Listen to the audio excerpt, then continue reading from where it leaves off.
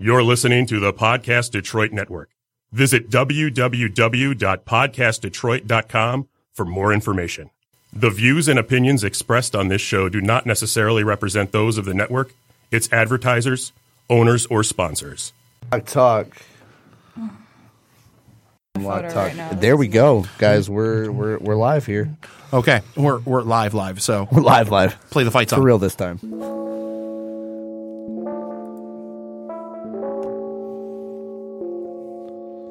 Look at the camera.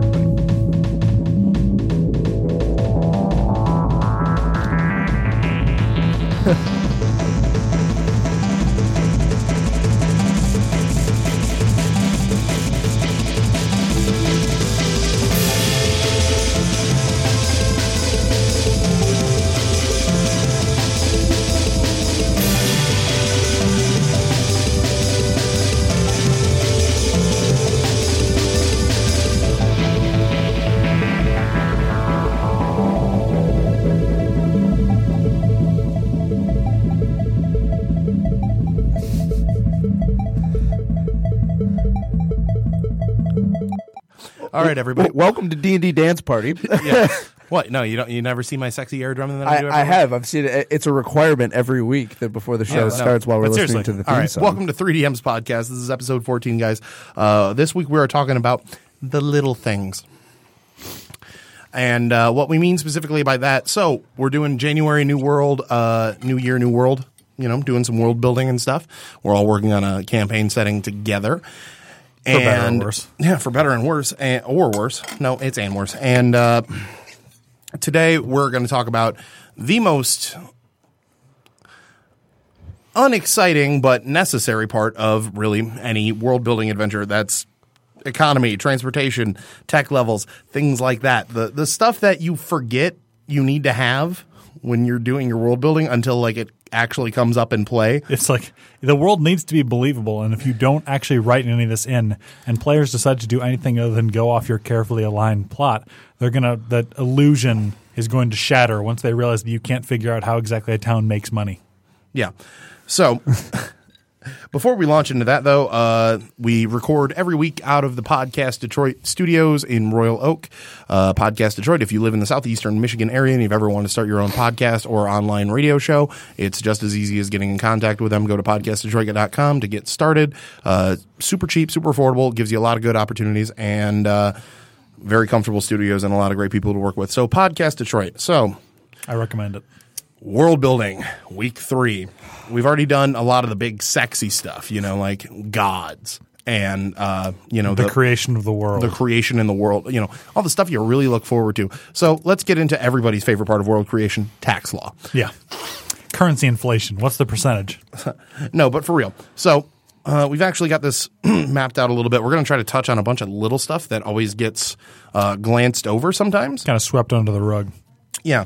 So the very first thing that we're actually going to tackle today, before we get to everybody's absolute favorite, which is economics. Yeehaw.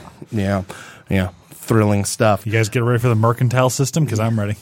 We're actually going to talk about tech levels.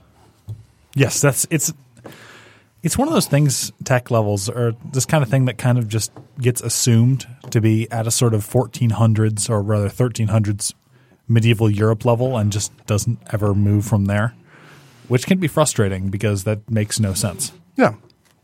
So let's start off really quick, though, with the levels of fantasy that we can all be expected to work with. Yeah. So generally speaking, in a fantasy game like Dungeons & Dragons, and indeed like fantasy literature, there's 3 rough categories of fantasy that you're going to care about.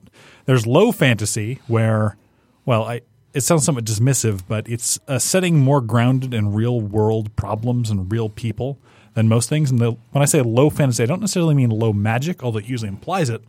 Low fantasy is low amounts of fantastical elements in the setting. A good example of low fantasy that almost everyone will be familiar with is Game of Thrones or The Witcher. Yeah. Or less commonly, there's other things that are sort of swept under the rug, but we'll get to those later. Yeah, we'll cover those later. But yeah, things like Game of Thrones, The Witcher, both really good examples of stuff where there are dragons in them. But at the same time, a lot of people don't believe in them. Most people are just more interested in getting through the day or You know, There aren't wars that are many not between dragons. good and evil. They're And- for conquering land. And where there are problems that are brought up that do involve like the gods of Game of Thrones, that's not the centralized plot. So- It's really about who's sitting on the chair at that point. So that's low fantasy. Really quick, what's mid and high fantasy? Mid fantasy is the best way to describe it is Conan the Barbarian. The best way to describe it. Fantastical elements are everywhere, but it's not like everywhere. It's the average person has probably seen a magical thing happen, but that doesn't mean that they're just you walk out your building, you see your local wizard creating a magic item on a street corner or something. Yeah. And that's from people are probably pretty familiar with that because many fantasy settings are in fact in mid fantasy. And high fantasy is sort of the other end of the bell curve to low fantasy, where magic is everywhere and fantastic elements are everywhere. The largest and most common one people are probably familiar with is Warcraft. Yeah. Is extremely high fantasy. Yeah. There's magic and there's non-human races everywhere, and things are all about good and evil. And You walk into Stormwind and there's 85 people just sitting AFK with a legendary weapon. pretty much.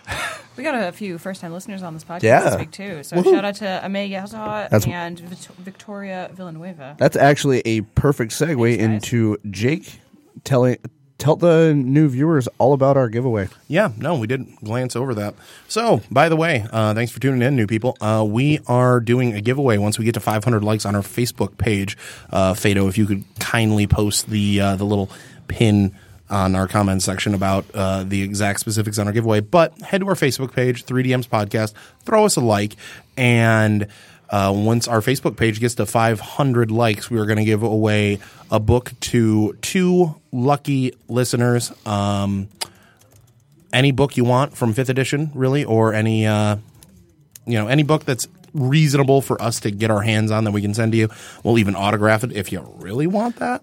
But point is, once we get to 500 likes, we're going to give away 2 books. So Non-special, Like Ame, we saw that. non-special edition.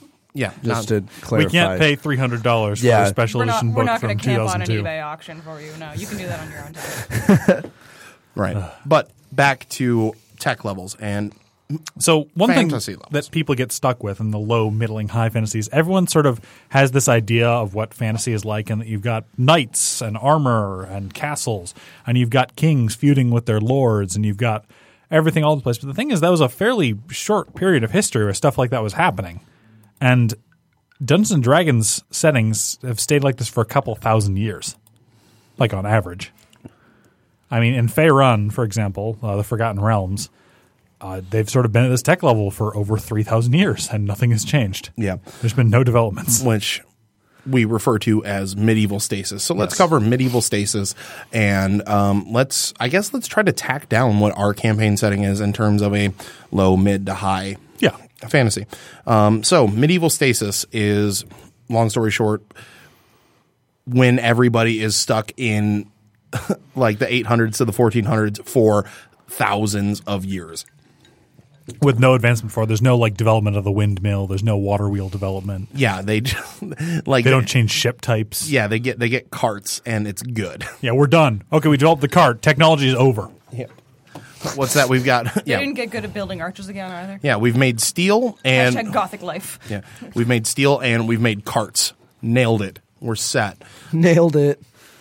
Like even the dwarves and stuff, the gnomes, they may develop like very primitive gunpowder, but they never go any further with it. Right. And so, with that clarification of what medieval stasis is, It's not necessarily a bad thing. You can do medieval stasis well, and many people do. But it's something to be aware of is that people don't usually Wait. just stop innovating. We just got a comment that said, Rip the cam. No, rip the sorry. cam. Andrew and I were commenting about my GoPro. We did not have time to say Oh, I thought that our camera went No, out no, for no, a the second. I camera's almost great. Don't worry, panicked. Clint, I'm on it. Yeah, don't worry about the comments. Okay, but Yeah. so I actually do might kind have of GoPro like next medieval week. stasis because there's lots of cool stories you can tell with a sort of 1400 / War of the Roses era Yeah, not too much fancy story. There's not bits like and bots. water wheels and powered ships going around. But on the other hand, most settings would be you'd probably decry a historical setting as incredibly unrealistic if everyone used the exact same weapons and armor for 600 years. yeah. So let's put an official thing on what our setting is. It's got to be somewhat high fantasy, if only because we have dragons running around. Yeah, we have Yeah, dragons we have several dragons in power. literally out the wazoo. Like there's a dragon running a city, a big city at that. Yeah, one of the largest cities in the world, and it's very widely known that you don't piss off the dragon in charge. Yeah, and even on top of that, we've got. I mean, that dwarves. just seems like common sense. We've got demon lords running around and actually like ordering their worshippers to do things. We've got gods physically handing down a book of law for their people. Yeah, I literally don't want to live in our setting. Right. No. It Oh, sounds, no. It sounds Wild. terrible. Also, we will be publishing a map later. Right now, I'm having an error trying to upload it. So Yeah, we've got the light map done, and we'll get to some more announcements about this stuff here towards the end. But so somewhat high fantasy. when it comes to creating your setting, right? Consistency is key. Consistency is going to be king when you're creating your fantasy setting. And so and there's a bunch of other places you can go to get more thorough on how to do a lot of this stuff, but these are just some quick, boom, boom, boom guidelines. One, be consistent. If it's going to be low fantasy, then that means you can't just have a city with a bunch of gnomes running around with flying machines, for example. Yeah, no, the gnomes have to be like living underground, or if they do have a crazy city like that it's something. It Got to be isolated and nowhere near. Yeah, it the would be rest of the something world. akin to El Dorado, or gets some stolen too quickly famous hidden otherwise. city, or like a Wakanda from Black Panther, the film that's coming up, And the comics. excited which about. I'm really stoked about. Simultaneously, if you're doing high fantasy, sure, there can be some impoverished parts and stuff, but like everybody would know what a dragon is. Everybody would know. You can't just pretend it's medieval Europe and then anybody who uses magic is automatically a witch because they've probably seen a wizard come through a couple times. yeah, even if magic isn't necessarily super common among people, it can still be like accepted or even I mean, if you got 1,000 people, chances are good you've got one sorcerer or warlock running around. So right. And even if magic can be taught, which Clint has gone into, like you can, you can be born magic, or you can. You can be born with in our campaign setting, you can be born with like the inherent ability to do magic. It can be gifted to you. You can learn it. Yeah, exactly. yeah, You can, we'll you get can to go that about this briefly, in yeah. several ways. We're functioning at a pretty high level. So let's talk about the next thing that, again, consistency, because this plays in tech level. And this is the antithesis to medieval stasis. is how quickly is tech advancing? Magic does provide a lot of workarounds, but the advent of the gun is overstated, but it's also understated. People realize the gun is important, but they don't understand why. And the real answer is it is far easier to train a bunch of peasants to fire a gun in a line at something than it is to train them to fire a longbow. One of my favorite facts is that when Henry V was attempting to invade France, upon his coronation, he reinforced a law from Edward III that all able-bodied men need to, after church or festivals, go out and practice shooting for 2 hours. Yeah, because the thing is you have to train somebody for their entire life to use a longbow. Yeah. And you can train a peasant in a day to use a musket. Yeah, and rifling. Up until a Rifling point is too. later, just up until a mass. point, guns were more dangerous to the shooter than to the shootee. So. And pike and shot was a thing for about 200 years, if I recall. So like a bayonet. no, Oh, pike that's and a shot is in a formation of pikes Oh. backed up by musket lines. Oh, okay, cool. Yeah. So, tech level. Where would we put our stuff at? And then it's I'd say we don't. I'm not sure if we have guns in the setting yet. My guess is no, because we have some people running around in sort of 1500, and we've got other people running around in early 800s. yeah. Like- no, there is a middle ground. I'd like to think that. I'd say we're at the very end of the high medieval era. I'd like to think that gnomes have guns. I mean, almost certainly. It's the only way Because- they can compete. Yeah, it's the Yeah. only way they can hang. I'd also like to think that maybe another race or two have figured out the secrets to making guns. Clockwork is also a big one that people forget about. Yeah, I was going to say so. the gnomes are going to be heavy on like clockwork and maybe like steam power, because I love that. Of course, you can't forget magic exists too. You can't Right, replace exactly. everything exactly with magic. I mean, a steam engine. Can you imagine how much more efficient a steam engine would be with a captive water or fire elemental in it? Yeah, exactly. Also awesome. That's my thinking for the gnomes. And So we also have some nature spirits too. That we're with gonna tech get into. levels, it's another thing that you have to kind of remain consistent. Consistency is going to always be key in these matters. So with tech levels, guns is usually like the biggest indicator of where we're at. But things like the printing press, has the printing press been invented? That makes education almost trivially easy to distribute among the population. So you have to think about these things when you're designing, because if the printing press has been invented, then books have suddenly become cheaper. We're no longer relying on monks to copy everything down. Yeah, you're into not new relying on books. wizards to be the only people who know how to write things. And Yeah, suddenly extremely education becomes a lot more accessible, and so suddenly everybody's living in less squalor. and there's more wizards around, obviously, too. And more importantly, Which may or may the not be a domino good thing effect according to you, of Paul. advancement begins, because if you look at human history, I mean, we spent, incremental progress. 1,000 years just sort of living in the outback. incremental gathering and progress hunting. throughout history.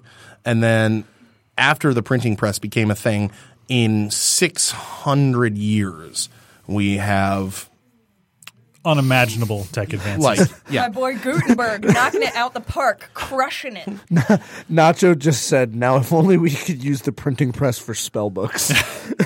You could. It'd be hard, but you could, depending on the text you're writing it in. Yeah. I mean, of course, Movable type. the problem, of course, is spellbooks are very weird. We're going to talk spell about books. that. exactly. Yeah, spell book Yeah, is a spell weird books thing. are We'll get to that. a whole different That's animal. a whole other can of worms. But on top of all this, so we've got the printing press, we've got guns as big indications of tech.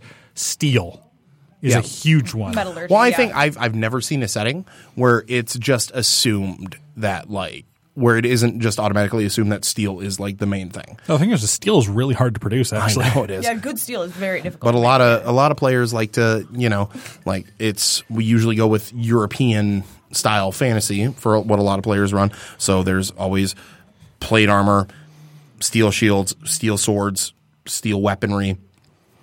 I mean, that's why the stuff is so expensive in the first place, which we'll get into when we hop into economics in here in just a second. But Oh boy, get ready. yeah, everybody. We're going to be talking about percentage of inflation. Get ready. Yeah. Do you want to learn some more medieval fantasy facts? Because we about to. Also, Nacho commented, #Wizard Master Race. Yeah, well, It's real. You ain't wrong. So, the less It about was a wizards, the better. wizard. Final and thoughts. He used magic. yeah, final thoughts on tech level. I think in our world, I think the gnomes, again, will be the most technologically advanced. As but- is tradition. Yeah. Right. But I think that for the gnomes, I would rather have them be using steam mixed with magic power, with the air and fire or the water and fire elementals. I think I mean, that's really cool. steampunk is popular. I'm not a Yeah, huge I fan love of it. steampunk, but I can't deny its popularity. Yeah, so. exactly. I'm doing the gnomes. I get to decide this, and then Do what I want. I'll do what I want. Some limited guns.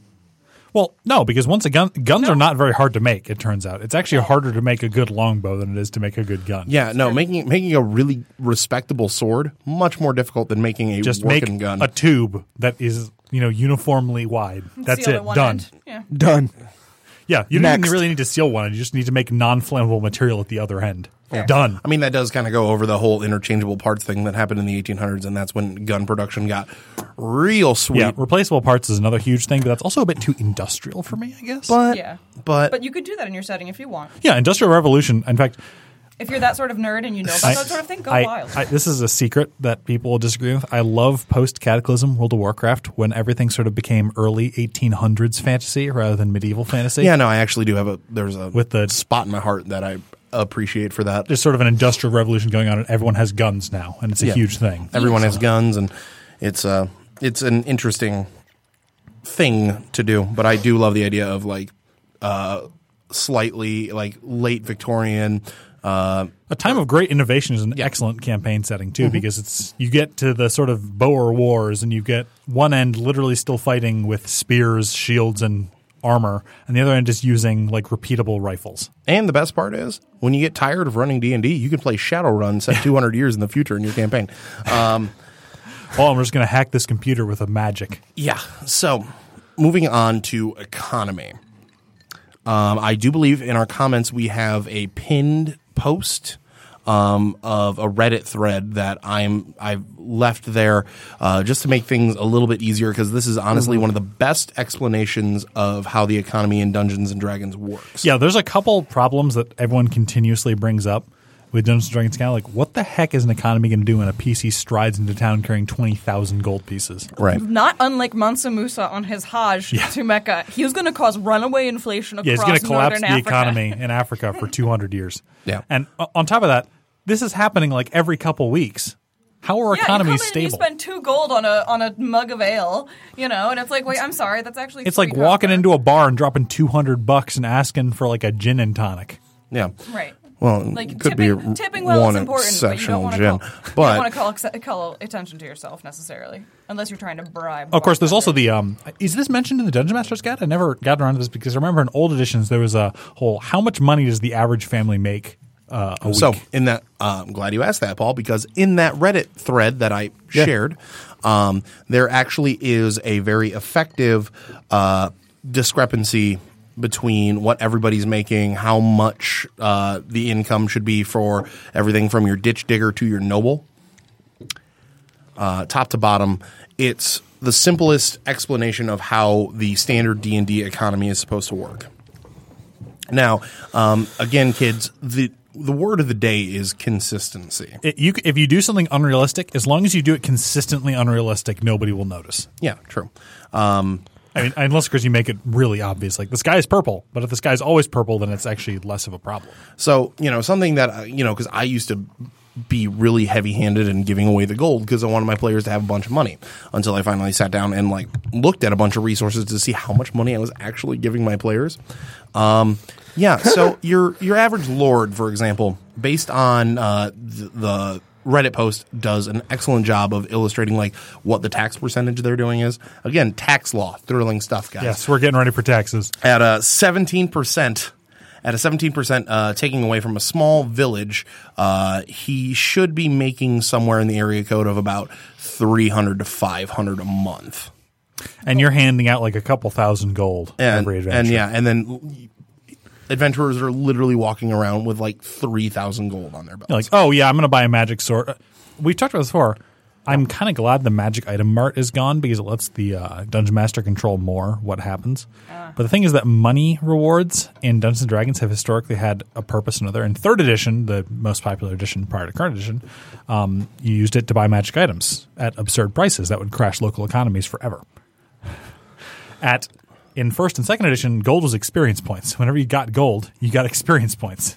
So, but now gold just kind of exists. Right. Yeah. You can't buy magic items with it usually. So what are you doing with all that gold? bribe people. Are you just going out to get blasted on the most expensive beer every single night? I mean, I still love Yes. I still love the idea for a of, decade. I still love the idea of the the sword more expensive than a kingdom, but Yeah. Hold on. I'm just going to buy this sword for more than this entire town is worth. yeah. From this random shopkeeper whose name I've never heard. Yeah, what's that? Oh yeah, don't worry. It's just Now the you're a baller. We're just going to drop a lord's monthly. We're just going to drop a year of a lord's pay on a single sword that hits people 5% more of the time. yeah. Why wouldn't you? It's made from stone. It's made from metal that fell from the sky. It's extraordinarily brittle and irradiated. It's forged with dragon fire, quenched in blood.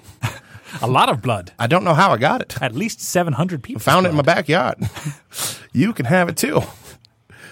What makes it so great? It's got a +1 next to it.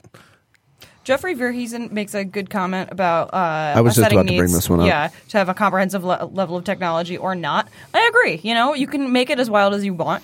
You can be as, disparate as you want about the sort of level of technology that various, races or cities or kingdoms might have. But, I do. you got to think about the economy and, are they interacting? I like the fact that he brings up the Islamic Golden Age and the European Dark Ages happened Yeah. roughly the same time. Oh, yeah. Like Exactly. that. Although That- we don't that's call it ride the or Dark die. Ages anymore, really. It's Yeah. just a low period. Well, but I mean that while he's talking about technology, this is why we talked about technology before economy, because that also goes into economic development. Yeah. There could be one part of the world that is just like they've got gold coming out of their ears, and then But do they trade with anybody? Yeah, that's a serious problem, actually. And here's the more interesting problem, though, and this is the great problem that fantasy provides. Is so unless this is a low fantasy setting, because then something like then you actually as- do want to bust out your economic. You want to bust out the wealth of nations and start calculating how they're making their money. yeah. But There are many But in interesting a historical higher facts. fantasy setting, magic solves so many problems. oh yeah, Fabricate. I'm going to cast Fabricate on this wall of iron and just make 80 million Masterwork daggers. Well, not even that. Like, it's the communication and, for example, going back. Isn't sending like a first level spell? Yeah. And it's faster than light communications. Yeah, pretty much. It instantly happens. So there are, in high fantasy settings, there are several ways that the world becomes a much smaller place a lot quicker. Yeah. In a high fantasy setting, kind of like how nowadays it's like at any point any of us can just hop on a plane. Hang on, I'm just going to call my Be friend around from the world. Argentina. 1 moment. Yeah. Hi, how you doing? 10 seconds. It's Done. So it's something that creates a problem, but it's a problem that you should have an answer for. Is if one place is doing poorly, is it because they're cut off from trade? Are they getting punished for some sort of misdeed, quote unquote, like Germany was after the First World War? Or is like a god actually, in this magical Directly setting, punishing them. punishing them? Is Your crops will fail, your children will die. Are the guilds just holding all the money, and there's just a nasty Reaganomics, poorly done trickle down economy happening? Trickle down is called voodoo economics for a reason, but we'll stay away from politics here. So Yeah. D&D podcast. Well, that also brings us to the next part of the economy and things that you need to kind of have in place. How about transport of goods? Not even that. Guilds, organizations, Yeah, mercantile industries. the mercantile, the mercantile system. And I should mention beforehand that I'm not endorsing any of this, so just be aware. This is something that is almost certainly happening in your setting, but that does not necessarily mean it's a moral or ethical thing to do. The big function of the mercantile system is to enrich a nation by getting as much gold and silver or other precious metals into your country as possible. And a big part of this is A, having a good system of guilds to get a stranglehold on the market, and B, colonizing other regions to steal their resources and bring them home. And the thing, of course, is we're not going to get too deep into the ethics of it. It was probably not a good idea ethically, but it was effective. Your countries are probably doing it. Like, in your setting, your countries would need a darn good reason to not colonize other places that couldn't stop them to get their resources. Yeah. Unless you're playing extremely high fantasy with sort of a battle between good and evil, there's almost certainly some king out there who's economically minded enough to say, maybe we should go and take a nice stranglehold in turnip that field cinnamon trade. Yeah. Well, I mean, even if you look throughout history, there wasn't a crusade that was done that wasn't to a economically viable target. Yeah, that was the Seventh Crusade, I believe, and they stopped and they just mugged Venice and they mugged No, that was the Fourth Constantinople Crusade. instead. That's my favorite one. Yeah, they're just like, this must be it. This looks like When heathens, I right? rate my crusades, Alexius Comnenus, the Bishop of Byzantium, was like, There's, this is literally the opposite of what I wanted.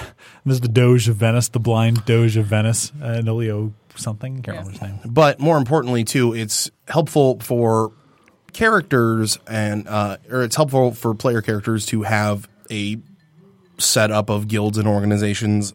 Not less than an adventurers guild. We're talking like a potter's guild or a clothes maker's guild. Yeah. And their whole purpose is to, what we would consider in current economic systems, set up a monopoly by conspiring against the consumer. Yeah. Again, this isn't fascinating stuff, but It's also kind of like a labor union. So but there are ways to It's make like the this- worst kind of labor union. There are ways to make this very effective in for low level characters. It's not like you're fighting a horde of orcs. It's the local trade union is crushing all life out of this this settlement. Actually, I love unions. Guilds are a bad idea. Guilds were not properly thought through by the people who set them up. Wouldn't that? I think that would be an interesting kind of and that's a hot history villain, take from Paul. if you will. Is your players trying to take down the guild that is Yeah. just destroying your settlement? Yeah, Yeah, like I mean, an oligarchs, So conspiracy. the local, I guess, bread maker, the Milliners Guild, is currently charging outrageous sums to mill your grain, and this is not exactly thrilling. It's not thrilling fantasy. stuff, but at the same Communism. time, It's still a dangerous and painful thing to do to a society. a very easy 3-step thing to do with and you suddenly have a compelling villain is, the milliners, they they add higher prices because there is a drought, but they are going a bit overboard. Yeah, they're trying to make money, and they're going too far and crushing people, Yeah, basically. and they're paying off lords or whoever up higher, with their they're able to add a little bit to the tithe every month.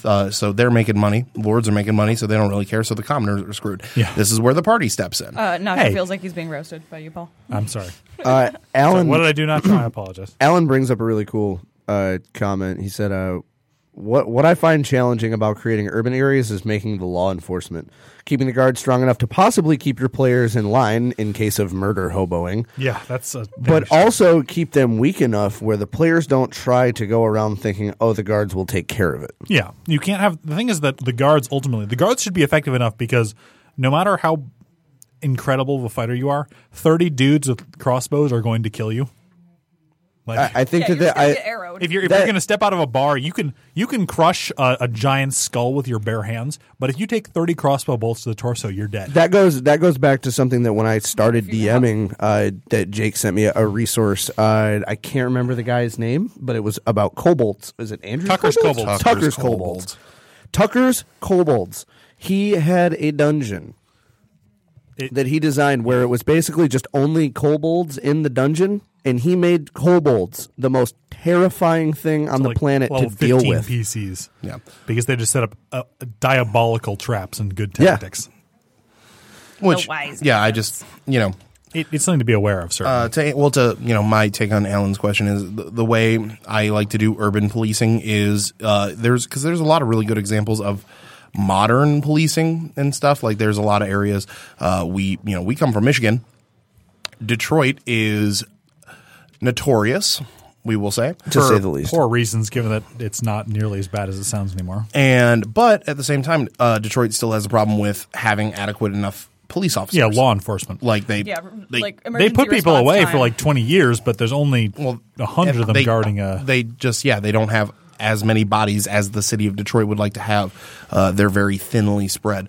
So, depending on your urban setting, perhaps the guard is well funded. Perhaps the guard isn't well Yeah, funded. it depends. The prosperity of a town is going to roughly indicate the richer a town is, unless the person running the town is particularly stupid or short-sighted. The richer a town is, the better funded a guard is going to be. Yeah, it's I one of- guess. Or is this even handed down from above, and are these like king's guards that are like a garrison? Yeah, but the thing is, guards. It's much easier to have guards who live in the city because then you don't have to pay for their barracks. Basically, In my opinion, to like really address the comment, this is, I feel like, one of the areas where, as far as guard performance and competency, consistency really isn't key. You can have inconsistency throughout guard performance throughout city. yeah, you can have incompetent guards and throughout excellent different through different cities or within the same city in different districts.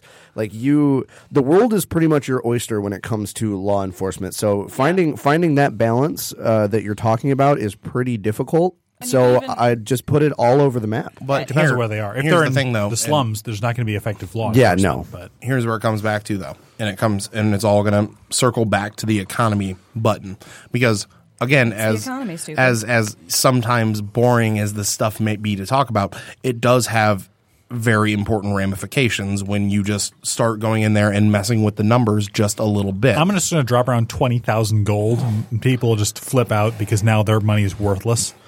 Well, for example, there's something like that. There is also, say, say we've got a gilded guard system, right? Like, Nacho just commented that he uses Yeah. mercenary guilds. Yeah. yeah. Yes, that's not a bad choice. in wealthier cities. Yeah. And then militia, like top-down guards, I'm imagining, like king's garrisons in poorer cities, Yeah. which is cool. Let's say the Lord suddenly doesn't want to pay, and he's using scabs, people who want to be local guards. Well, guess what? They're not that well trained. Crime is starting to get out of hand, but you've got yourself a pissing contest. You can And a plot use hook right there. you can use economy to create really compelling problems. Yeah, I mean, For your money players to makes solve. the world go round. Yeah. In any setting where it's not just the Dark Lord Sauron has summoned his minions, now the forces, the free peoples must oppose him. But no, I'll You say have it to- again. It's the economy, stupid. You have to at least note that at some point people are going to wonder, am I getting paid for this? Am I getting paid enough for this? There are fanatics, but those are outliers. Most people are not going to die for a paycheck. No. Maybe. Like I'm saying, there are fanatics and there are suicidally overconfident people. But your average guard is not going to rush an adventure unless he's got 30 guys backing him. Yeah. Or he has a really good reason. Yeah. Yeah, that is also a conceit, too, that sometimes drives me crazy when it's just like guards are laughably bad at combat. No, they're They're trained. I mean, the They're thing at is least that level 1. in They have a level. rich cities, they should at least be like first or second level fighters, and maybe even third or fourth level fighters. Yeah, all or like told. the captain of the guard would be like a third or fourth level fighter. Yeah. Yeah. Actually, no, a captain of the guard is probably going to be around fourth or fifth level. Yeah. Because that's It should somebody be easily that's like fifth level. an adventurer or a soldier who went on a Fair, big yeah. campaign and came back and is actually pretty good at his job. Yeah. Yeah, and that would justify why he is now captain of the guard and not just a Exactly. regular guard. Yep. That actually, I'd like to segue to that though, because that is another bit of world building. Little bit of world building that is, it varies DM to DM, and so I'd actually like to hear this from everybody at the table. Okay. What is and this kind of ties back into medieval stasis and like the levels, high fantasy, low fantasy, stuff like that.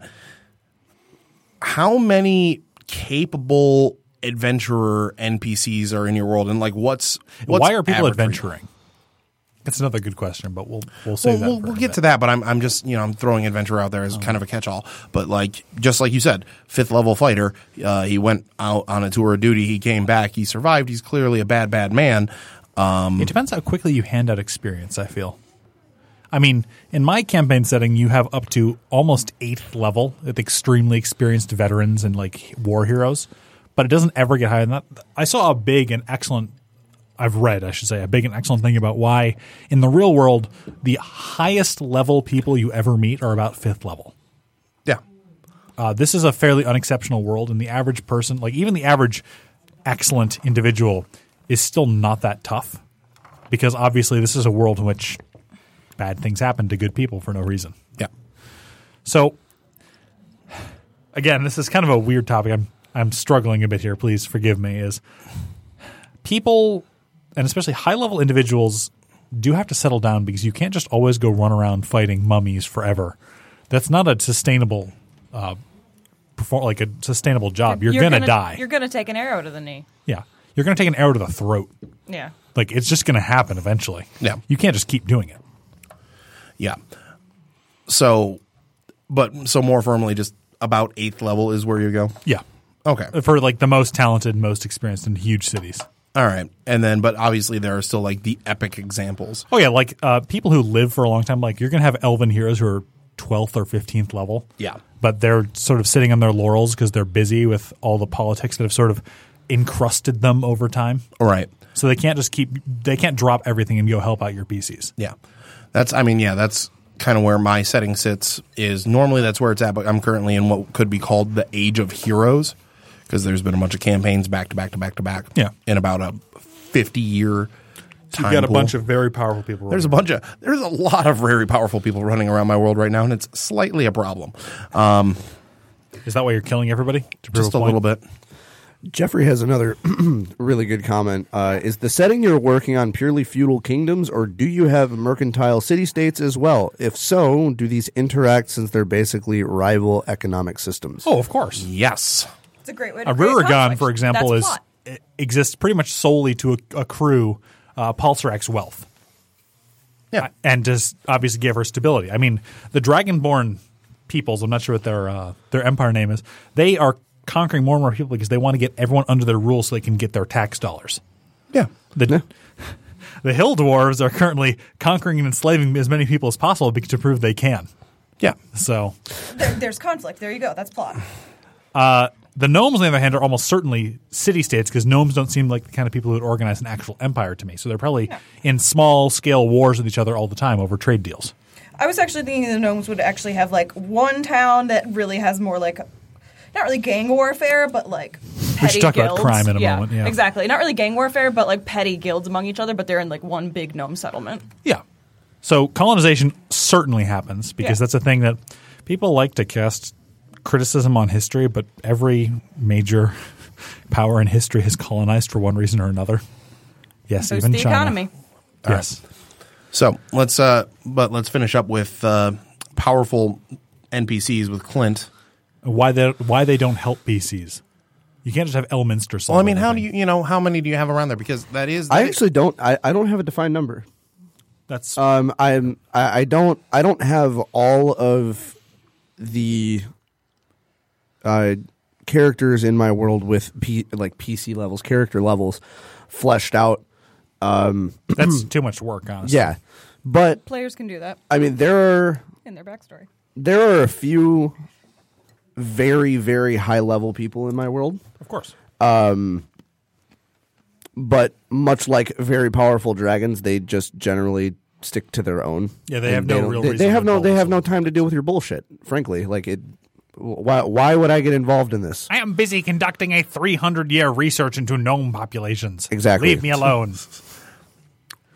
Or if you're a dragon, you got a big old bed of gold to lay on. Yeah, I just love gold so much. Let me just rake it and wash myself with Gotta it. look cozy. But yeah, I would go along the lines of like a similar model to what Paul brought up. That seems to be the most logically sound way to go about, NPCs and how tough NPCs would be in a campaign setting. All right.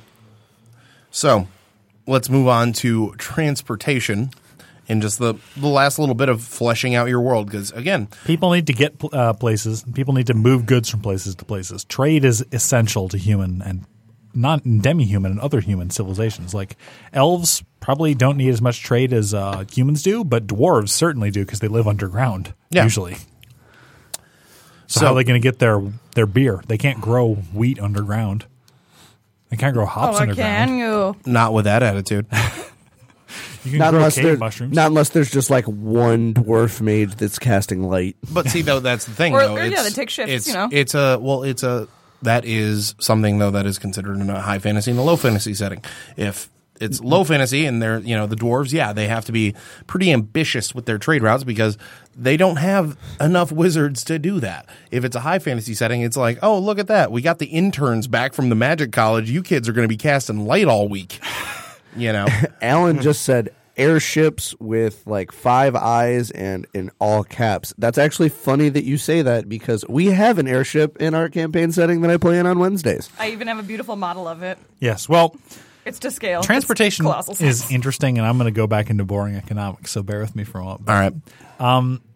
For almost all of history until the invention of the train, it was whose rocket? It was not Stephenson's rocket, but something rocket. It's the first train. Water travel, like ships, was so much more efficient than caravans. Oh my God. That it's not even like It's left. I can't compare them because in the same time it takes for you to ship one wagon load of goods to another city, you can ship about 6 or 7 ships, and those are carrying around 90 times more stuff.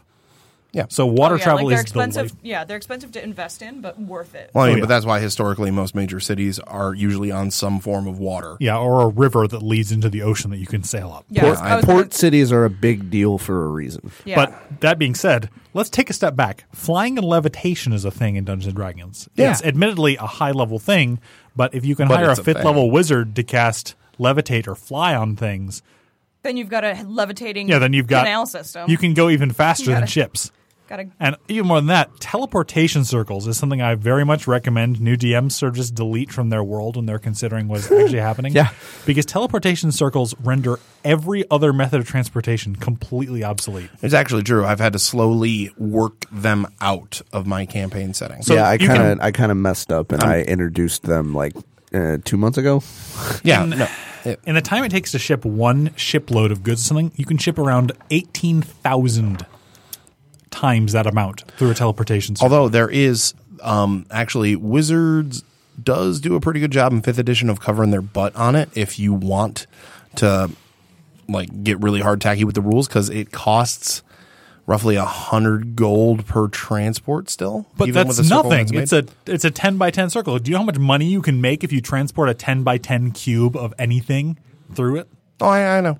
But It makes all other forms of transport completely obsolete, and your city would be built in a sort of circle around your teleportation circle.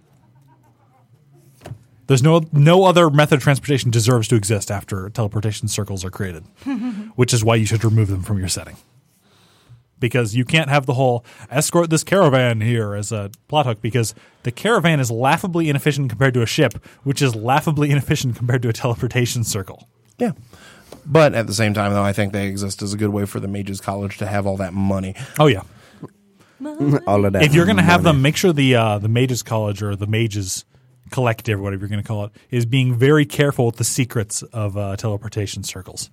They're dangerous. Yeah, They're very Nacho dangerous. just commented, pro tip, teleportation circles should be used sparingly, otherwise your PCs will ruin your plans. Yes. Fact.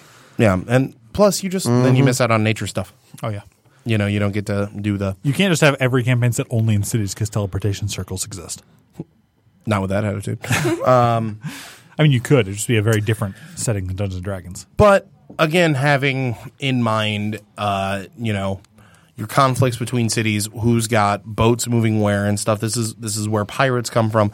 It's one of these things that when you start, because initially this stuff seems really boring, but when you sit down, You plot out the consequences of any action. yeah, and you plot out, okay, this city here has a trade deal with a city farther down the coast, and there's a city in the middle. And that city in the middle hates the city at the bottom and so wants to interfere their trade. Then that's where we get, some state-funded pirating, much like England used to. Privateering, my Yeah. favorite. Well, my character is a pirate in our Wednesday night game, in fact. But seriously, pirating and crime is inevitable. Yeah. You can have the most powerful guard in the world. They can be omniscient, and there will still be crime. Anywhere there's a place for money to be made, Money making, people will make money. booty shaking. That's actually a really cool idea. Victoria says teleportation circles kind of work like airplane flights in my world. There are location and time limitations. Yeah, that's a way to get around it. Just you Yeah. can't use teleportation circles as written because it breaks the entire setting. Yeah, just a little bit. All right, guys. So we got about 14 minutes left to show today. Before we move on to our last little bit we got planned here, we'd like to thank everybody who's new tuning in for checking out the show. We appreciate it. We seem a little off our game today. We are slightly hungover. Some of you guys. Going to Grand Rapids will do that to you, right? Yeah, just a little bit. Wedding with an open bar will do that to you. Yeah. But Cheers, yeah, to that my would. friends. Thanks. But Yeah. besides that, really quick, just a couple of bits and news to get through. Fado, our super awesome moderator, recently celebrated a birthday, so happy birthday, Fado. Shout out on the show. Happy birthday. happy birthday, Phantom. And we are doing a giveaway for trying to grow our page. So if you want to win a free D&D book, head For over. absolutely no effort. Yeah, head over. Well, just a little bit of effort. You have to take that Click mouse. the like button. Yeah, scroll over to the 3DM's Facebook page. Give us a like. Once we get to 500 likes on our Facebook page, we are going to give away 2 books. One book to a lucky person. We're going to pick 2 winners. Each person's going to get a book, and the any only of them restriction you guys is any D&D book you like, just as long as it's not a special edition, because we are not going to wait on eBay and camp out sales for you. We love you, but not You can that do much. that yourself. I'm sorry. So head over to our page, give it a like, and you might win a book. Let's see. And our last little bit of housekeeping business that we have to do here today. The exciting one. Yes, a little bit of an exciting one. We are going to be going to... Isn't that Fantasticon? Yes. We are heading to Fantasticon, March 10th and 11th. We're still nailing down what day we're going to be, but we're heading to Fantasticon in... Toledo, Ohio. Yeah, Toledo, Ohio in March. So if you're going to be there, come say hi. It'll be fun.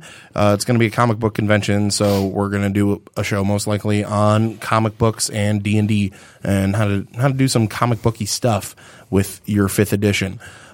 So that's going to be pretty fun. So if you're going to be heading to that, there's also a couple of cons we know that we're going to be attending soon here, but we're just getting schedules worked out. So as we figure out more of that, we will give out details. But If you come join Podcast Detroit and do your own podcast here, you too can get a press pass. Yep. So With that in mind. with that in mind, let us finish up the nitty bitty little details. And the last thing we've got on the list after doing tech levels, Not crime, I hope. That's another set. No, that's another scenario. Oh, entirely. yeah. that's a whole nother beastie. The final thing you have to really focus on as far as like a nitty gritty, itty bitty detail that can sometimes be Granular. If you will. granular, but it's super important, is what is the nature, the availability, and this kind of brings us back full circle with tech level or fantasy levels, the availability and the applications of magic. This is an important one, so pay attention. Yeah. Magic is arguably what separates Dungeons and Dragons from all other role-playing games. So this is the biggest one. And I'm a little disappointed we saved this for last because of how exciting it is. But we have time, so let's do it. Yeah. So Magic, how available is it to you and your PCs into the world? Is it like 1 in 1,000 people have the talent to do Magic, and whatever the Mages Collective it is goes out and harvests people who are capable from a bunch of families? Or is it anyone who can read books can eventually learn how to use magic? Or is it only you can go to the Mages College if you want? If you got the money, you send your second son to the Mages College because you can't give him everything, so he's got to be a wizard to help out your other brother. Yeah. It is determining the nature of magic, the way that magic is either taught or learned. Is it an apprenticeship system? You have to have a mentor wizard, pass on these things. Yeah, is it one teacher to one student, sort of Sith styles, one master and one servant? Or is it lecture halls? Yeah, we got Harry Potter going on, Do people just roll up and it's like, hey, I'm here to learn magic for the next 8 years. It's going to be great. I passed all the entrance exams and I'm really excited. I'm going to learn to be a useless first-level wizard in some backwater somewhere. I know, right? And then there's all those philosophy magic majors. Completely you're useless. only into post-structural magic. I'm trying to stay focused on what we're talking about, but our comments are like hilarious right now. I don't know if you guys are actually reading this, but they're talking about the Teleportation Security Agency, aka TSA, and asking Nacho asked if he needs to arrive 2 hours early. Victoria says no need to arrive 2 hours early, but in my experience, just showing up on time is challenging enough. And then Dan says it's just the regulation of potions more than 2 ounces that ties up the time. That's real. I had my sunscreen taken away from me at Gatwick Airport, and I was very sad, and I got a sunburn. Watch out, you could use a magic bomb with those potions. All right. No, but It's real. Let's talk about magic really quick. Nacho says, so I should move my potions into separate containers to speed things up. Yeah. Send them to the magic scanner. Anyway, bag. going into magic. That was one of the things that I was put in charge of doing for our campaign. Have you done anything to involve it? Yeah. Excellent. Just to recap what I said in previous episodes, episode. Easy for me to say, right? Go on. I'm listening. It's a physical force that exists. Yeah. So it's not like this crazy supernatural thing, even though magic is inherently supernatural, but it's not. It is a natural force that exists in the world. In our setting. So the way to use it is obviously by manipulating this natural force. Okay. Obviously, with the exceptions of like clerics and sorcerers who are just kind of born like that. Yeah. Well, You I know, mean, But more importantly, traditionally speaking, we're going as far as casting goes with magic, and the classes, the caster classes, the traditional ways that they would achieve their magic. Where here are them hard hitting journalistic questions. all right, what is your favorite color? What is your favorite color? And where do wizards go? Do wizards go to colleges? Wizards do go to colleges. Yes. Okay. So it's post-learning. So how do the colleges make money? Because reagents ain't cheap. No. And they can't gouge people's scholarship money anymore. How are they going to do that? Yeah, exactly. Government funded? I like to think a majority of the Mages College's money are brought in by once you go through the Mages College, and like the Mages College will send mages from the college out into the world on assignments, very similar to a character that we had in a game in the Wednesday game, where you could have X amount of guys in a guard, but like if a guy's hurling fireballs at you, all the crossbows ain't going to help that. Yeah. They make a decent amount of their money by sending out mages to different cities to do different things depending on what type of magic they learned while they were at the Mages College. So Public Works. Maybe if they're getting paid enough. Yeah, it doesn't mean, here's the thing I think about stuff like that. If you're a wizard right? Like, and you're a very smart wizard.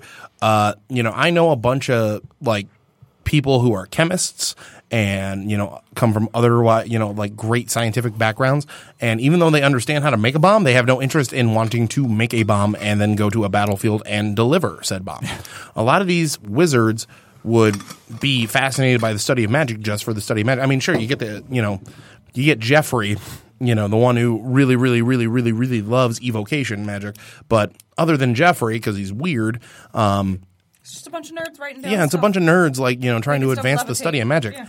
You got the couple bomb disposal techs who are way too excited about explosives, or explosive magic in this case. So, a way that's feasible for your Mages College to suddenly make money is they do big public works projects. Yeah. When paid. Why have a bunch of low intelligence commoners do building an aqueduct, and it would take months or even years to make it work when mages can have it done by the next week. Yeah, by next week. Also on top of that, the Mages College is much like actual universities, for the most part, spearheading research.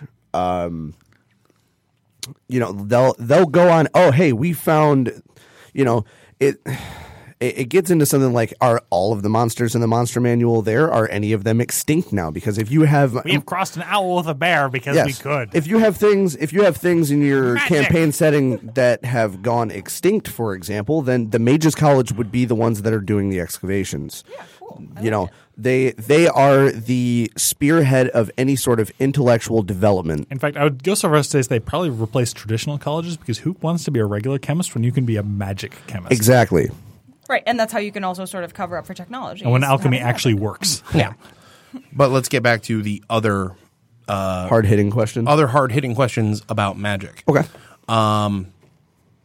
So we know now how the college works, and based on the way you said it, it seems like an independent organization that has a significant amount of power and a good relationship. A non-state actor, if you will. Yeah. Yes. At which point does anybody, because now we've got this straight line dialogue, and you can see how this can cause problems.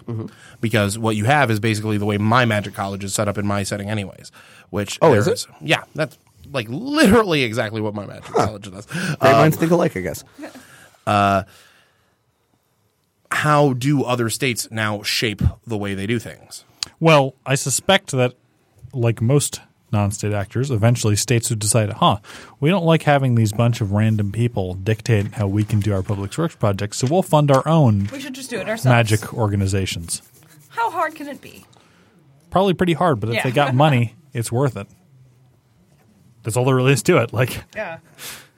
You're going to have this king that I don't want to pay the local Mages College 10,000 gold a year just to make my aqueducts and cities actually get built. So we're just going to spend that $10,000 educating a new level of magicians. We're going to make our own to help Mages College.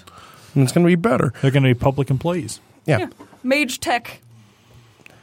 So, other ways you can go with magic, though, because I think what we did there is pretty standard. Like, all of us have read Harry Potter. Well, in the settings I create, usually magic is just a thing that anyone can do, but it's much like setting off a firework. You're probably going to hurt yourself if you don't know what you're doing. Okay. Yeah. So absolutely anybody can use magic. It's just if you try to use it and you don't know how to use it, you're going to die. And let's, on the last little bit, let's talk about how magic actually affects places in the world. Because, I mean, again, if we're going with the, just like one of the standard ways people use or explain magic in their games is it's a bit like a natural force. Yes, yeah. Is there like a Final Fantasy VII kind of like mana or a source of energy that flows through the planet?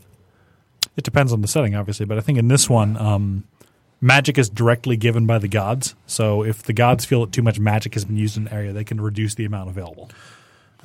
And just like that, going through our little list, we set a tech level. We set, if we're in medieval stasis or not. We set if we have high or low fantasy. We went through our economy. We went through our transportation. And we went through magic. And in 1 hour of just glancing at these topics, we have been able to set a fundamental basis for the world. refine, and set up our world in the future. I actually just got a decent idea for the overall setting. As we stated before, we talked about the creation and rebirth of the world on a prior episode.